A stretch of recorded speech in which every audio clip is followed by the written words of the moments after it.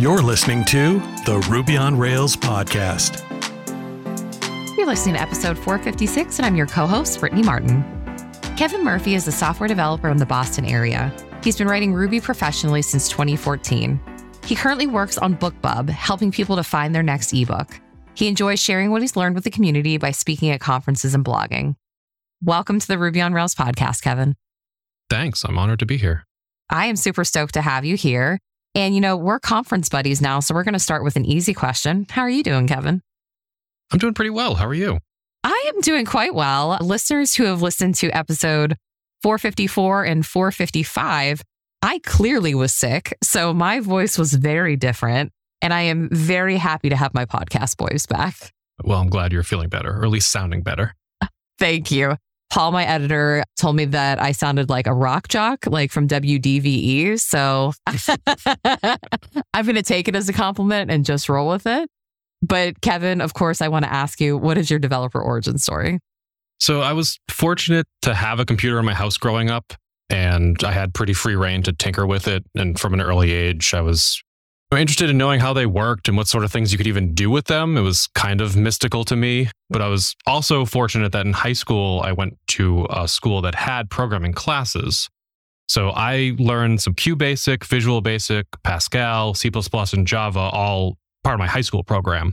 And that helped me to understand from that early age that that was a thing you could do with your life. Like I didn't even know that that was a profession, but thankfully through that experience, I was able to get that understanding. And so I went to college for computer engineering, and I went to an engineering school, one that had a co-op program, which if you don't know what a co-op is, they're like internships, but it's part of the curriculum. Like it's part of your degree program that you're expected to go off and have these industry experiences to bolster your classroom learning, which is great. I really like that. And as a part of that, I learned that I didn't want to do computer engineering because I didn't want to do chip design and things like VLSI. Like I wanted to work on the software part of it, which isn't impossible with computer engineering, but I just didn't want to spend the time getting a degree in something I didn't really want to use. So I switched majors and graduated from an engineering school without an engineering degree. And when I graduated, I had the opportunity to go to graduate school. So I got an MBA right out of school because I wanted to round out my technical experience with some like understanding of what business means. So because I had the opportunity to do that, I did that right away. But ever since graduating, I've always been a developer, mostly with Java. And I came to Ruby kind of on a dare from my manager. We were building this small application to support some small process internal to the company. And my manager just turned to me and said, I bet you could write that in Rails and have it ship more quickly than our usual Java tool set. And I was like, cool, what's Rails? And my manager was like, it doesn't matter. It'll be fine. And he was right. Like he gave me the space and support to be able to pick all that up and meet the needs of our users. And I've been writing Ruby professionally ever since. So if you happen to be listening to this, Ari, thank you so much for introducing me to Ruby and for believing in me. Oh, that's so great. I love the fact that we've been writing Ruby professionally, both since 2014, and we both have MBAs. You might be my twin, Kevin. I am curious, looking back on it, has that MBA given you any advantage in your career whatsoever? So I was able to give a talk at RailsConf in 2021 exactly about my MBA experience and what benefit that provided to me, still as an individual contributor.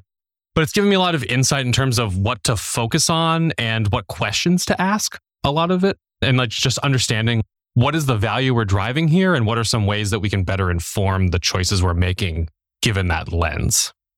I like that a lot. I mean, I participate in a lot of all company meetings. You probably do as well. And one of the things that we do is we go over the finances. And it's important to me that I'm able to comprehend what they're saying because it's important to me that I work for a company that's on top of their finances. And the MBA did help me a lot. I will say, however, that my coding boot camp was a fraction of the cost of my MBA. Yep. And I always kind of reflect back on the fact that I think my coding boot camp has gotten me far further than my MBA would have. But maybe I didn't really give my MBA a fair shake before, I went full-time coding. Yeah, it's really tough to know, did I get a better return on investment on that than I really anticipated? And maybe I just don't want to think about that because of the student loans, but yes. it's hard to translate that into dollars. It really is. And I was a couple years out from graduating from school when I went and got my MBA.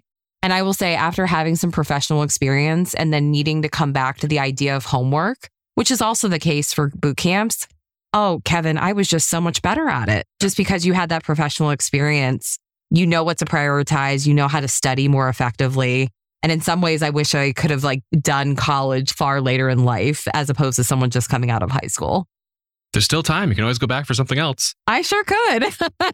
Well, speaking of education, I want to hear all about BookBub.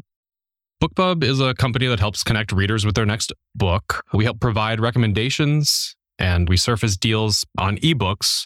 The primary channel through that is via email. We don't actually sell ebooks, but we highlight deals to other retailers and let you know where you can find a good deal based on your interests. And our company also has an audiobook product called Chirp, where you can purchase audiobooks and listen to them from our store. Okay. And how does that connection work? Where the recommendations come from? Maybe dig into the tech stack a bit. The recommendations actually come a lot from our human editing team. Oh, wow. Yeah. People. Yes. Yeah. We have human beings that read books and pitches and then provide recommendations from that. So unfortunately, I don't have an exciting tech stack story for you there, but that's also intentional. But to actually get to the tech, we use a lot of Ruby. We use a lot of Rails. Our main application is a Rails app. And then we have some smaller internal tools that some use Rails, some use other Ruby web frameworks. And we also use some Clojure in some systems. Ooh, okay. Where did the idea of bringing Clojure in come from? So it came from a time well before me. It's been part of our tech stack for a long time. And we use it a lot for some of our highly performant concurrent actions that need to take place. And at the time that decision was made, Clojure was and continues to be a good choice for those types of tasks. Okay. And what is BookBub's stance on front-end engineering? Pretty varied. So we have some stuff that uses React.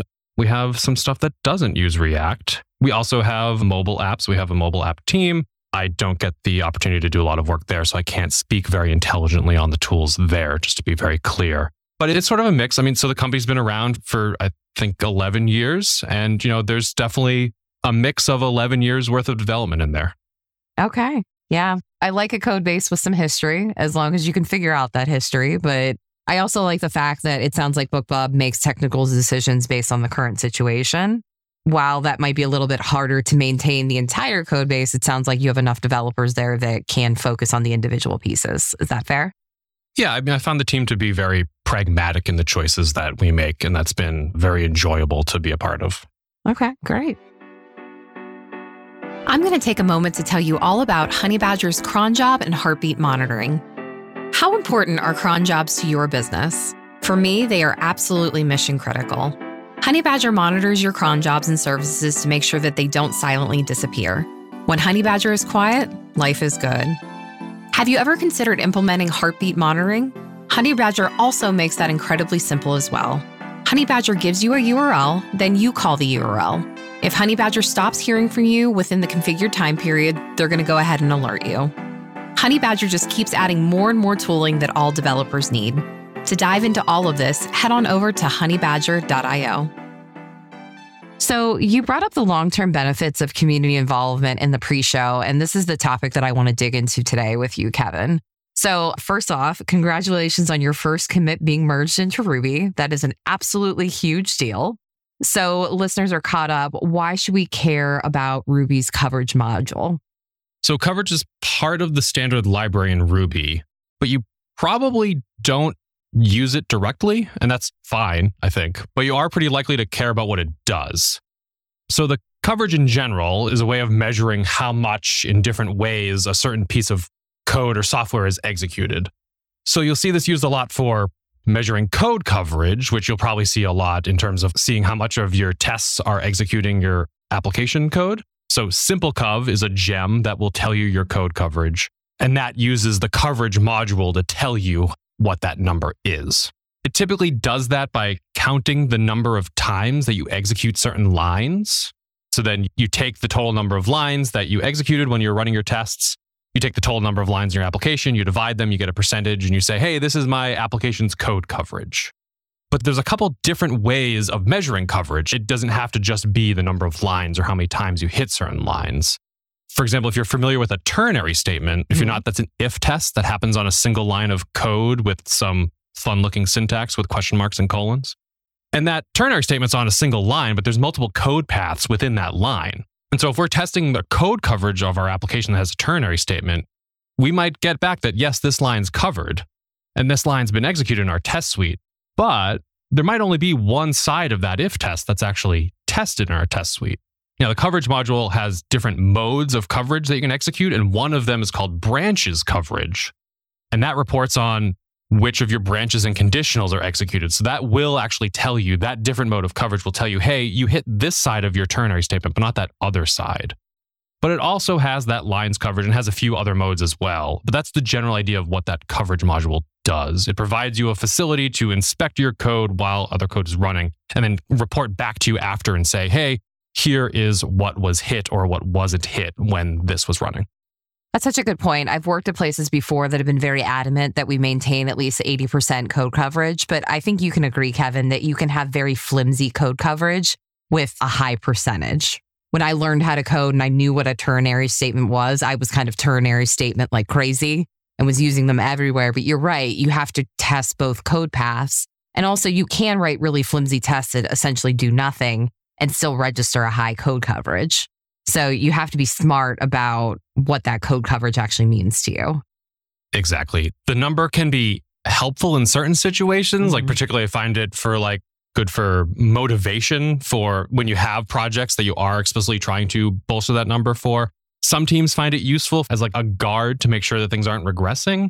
But that number in isolation doesn't really tell me a whole lot. You could look at two applications that have the same level of test coverage by this metric, and the health and quality of those applications could be very different. Have you ever worked on a team where if the code coverage slips, then you are not allowed to merge your pull request? So I've definitely seen those. I have not worked on any teams that have had those strictly enforced. Yeah, I haven't either. So listeners, if you work on one of those teams, like be sure to tweet at us. I'm curious what it is like. So Kevin, I know you believe in like educating the coverage module. So can you tell me about the, I'm putting this in quotes, the Ruby's Got You Covered world tour that you did? Sure. So like all good things, it was pretty much a joke from the start, but it has sort of like a couple years long history. Okay. Because I learned about the coverage module at all by using it as a distraction. So I was writing a different talk for RubyConf in 2019 that was about test coverage. And as part of like building those slides, I was like, oh, I'll take some time to figure out how SimpleCov actually works. And then I figured out, hey, there's actually a module in Ruby that does a lot of this for us. And then SimpleCov does a lot of work to translate that and give us some nice views into how that all works. So I spent some time learning about all this stuff. And then I realized I can't use any of this for this actual talk. It's not relevant at all. It's cool and interesting, but I'm just kind of going to put it to the side. But it was a good distraction against actually writing slides that were actually helpful. So it helped in that regard. But I saved all that stuff up. Ended up giving a talk the next year at RubyConf in 2020 just on the coverage module because I was like, oh, this seemed pretty neat. I talked to some people and a lot of people weren't super familiar with this part of Ruby. So I was like, oh, okay, maybe there's something here. And RubyConf in 2020 was virtual because it was 2020. And quite frankly, it's the favorite talk that I've put together so far. It's the most technical talk that I've given. The theme of it incorporates my favorite band. And it was just a lovely distraction from the rest of the world. So I had a good time with it. And, I gave it in 2020, set it down, let it go. Then back in 2021, I was looking for something to publish as a blog post, and I realized I should probably take all this content and put it in a blog post as well in case people prefer to read it. And when I was doing that, I sort of missed doing the talk because it was fun. And one of the benefits of the last couple of years is just the growth in virtual events. So a lot of local meetup groups were still doing virtual meetup groups. And so I reached out to a bunch and asked if they wanted me to come talk at one of their sessions. So over the course of about 6 weeks, I talked to groups in Boston and Columbus and Philadelphia, Nashville, London, New York City, and Vancouver. The theme of the talk is about putting on a concert tour. So as a joke, I was like, all right, well, I'm going on a world tour. And I guess I don't have t-shirts or anything, and I never left my house. But it was just sort of like a fun way to put all of this together. And that was great too, because I met a lot of great people and I tried to make the best of a situation because I wouldn't have otherwise logistically been able to go to all those local meetups. But because everything was virtual, I was able to do that. I love that so much. So did the talk end up morphing the more you gave it, or were you pretty consistent with it each time? My delivery tends to change. Like I don't script things out particularly, but the content itself didn't change around very much. That was pretty static. Okay. Well, I want to get into the commit that you submitted to Ruby. So obviously you made the decision to want to submit a commit to Ruby. Was this your first library open source contribution ever? No, definitely not. I mean, I've maintained a few very small and not well-known or well-used open source libraries. I've contributed to some better-known libraries in the past, but never to anything of the scale of Ruby directly. Okay. So Gemma Isroff has detailed how she and Eric Patterson got object shapes into Ruby 3.2, which sounded like it was a complicated and a little bit of a political process, but I'd love to hear your process in submitting a commit. Yeah, mine was much more straightforward. Okay. And first of all, I just want to even be mentioned around or in the same sentence as Gemma and Aaron. It's a big honor. Those are people I have a ton of respect and admiration for. The change we're talking about is nothing like the work that they and lots of other people do to make Ruby better. My thing was a small 3-line change, and they're pushing entire language features. But I'm intentionally distancing myself from that, not only in a separate self-deprecating, I just made a 3-line change way, but also particularly to point out that for lots of projects, there's lots of space for contributions of all types and sizes. I don't have to work on the Ruby source code day in and day out, but I can spot the ways that I can make an improvement potentially and help out in that way. And I'm not on the path to becoming a member of the core team, and that's fine. But I can still help in the ways that I have identified, okay, there might be a need here. This episode is brought to you by Miro. Here's the thing, you've got the idea, but there's the small matter of actually bringing your code to life in the most seamless way, letting the world see it. Without the hassle of coordinating with decision makers and other teams, without creating double the work, all the things that get in the way. That's where Miro's collaborative whiteboard platform makes your life as a developer easier. Whether it's agile planning, Scrum events, or technical diagramming, Miro is built for engineering workflows like yours. Miro also has integrations with tools you probably already use, like Jira, Azure, and Rally. Import tasks from them as native cards to see the big picture. In Miro, you can create user story maps, prioritize your backlog, or organize tasks into sprints using customizable Kanban boards. Or browse through a whopping 300+ expert build templates to get you started for any project. Identifying dependencies is also incredibly easy and intuitive when you can organize all your project tasks and resources on one Miro board.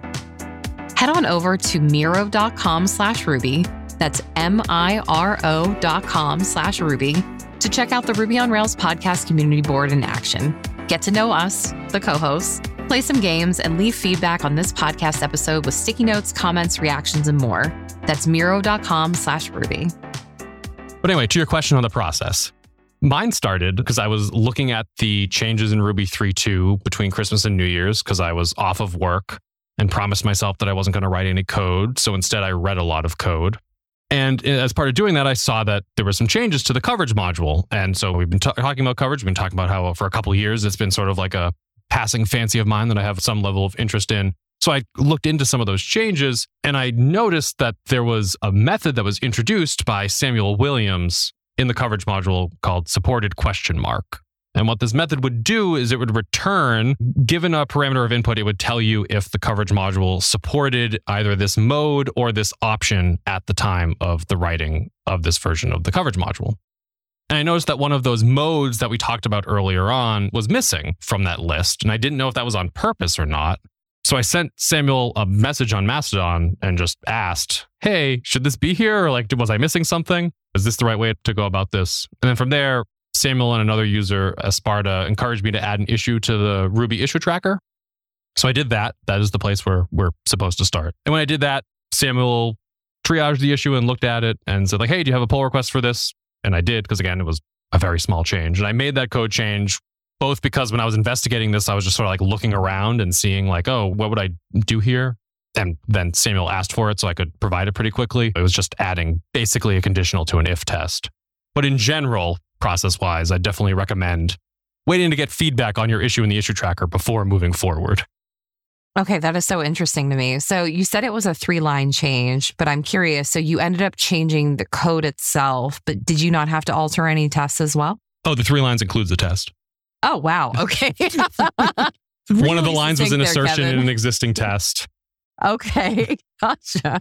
Okay, that is amazing. So looking back on it, do you think reaching out via Mastodon was the right thing to do? Is there a situation where that is the preferred thing to do as opposed to opening an issue on the issue tracker? I'm just curious on your take there, Kevin. Yeah, I mean, so I guess I leaned toward that direction because I knew Samuel was on Mastodon. Okay. Now, I also don't want to speak for them to say the best way that they like to field issues.